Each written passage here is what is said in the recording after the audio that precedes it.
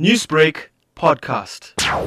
In relation to the staff that have been removed from Wentworth Hospital, let me just indicate that firstly, the head of department as the head of administration is dealing with the matter and we are following up. But let me firstly explain how our health workers are accommodated within our facilities. It's not all the hospitals in the province that will have accommodation or will be able to accommodate staff. It depends on where it is, it depends on the history of that particular facility and so forth. Right at the beginning, when a health worker is given or is allocated an accommodation, it's on a basis of a lease or a lease agreement where you are paying a particular amount and an amount that would not be at market value, obviously, because you are within the system. But there is also a time frame, like any of us, that you get into a lease agreement, you pay 900 rands, and you'll be on that lease agreement for the next 3 years or for the next 2 years. Should you get a job elsewhere, you then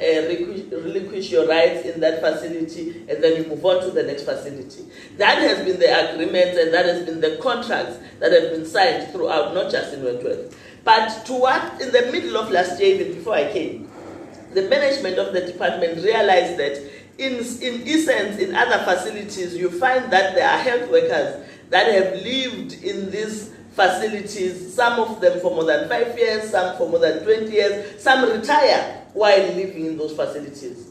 Now that tells you that it's an issue of management. It means at some point there were people who were actually not following up on the contracts, not following up on whether the people who are living on those facilities should actually still be living on facilities, and if they are, how old is the contract, has it been renewed, and so forth. So last year the department took a decision that they are going to conduct an assessment of all the facilities, not just Wentworth, of all the facilities, who is in the facility, who lives in our nurses' home or a doctor's quarters, as others are called. Are they supposed to live there? Are they on a proper contract? Are they paying what they are supposed to be paying? And we are not charging, and we've not said that they should be charged at market value, because, they should get the benefit of being health workers, but they actually should live there. They should work in that particular facility. We've also received complaints from some of the unions to say some of the people that have been allocated in some of our facilities are allocated purely on the basis of whether they know the managers or not.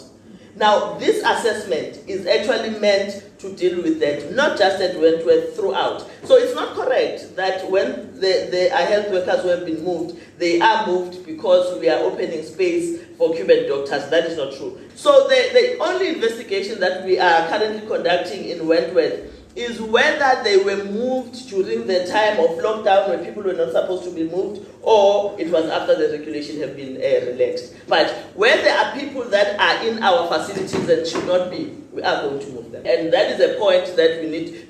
Newsbreak, Lotus FM, powered by SABC News.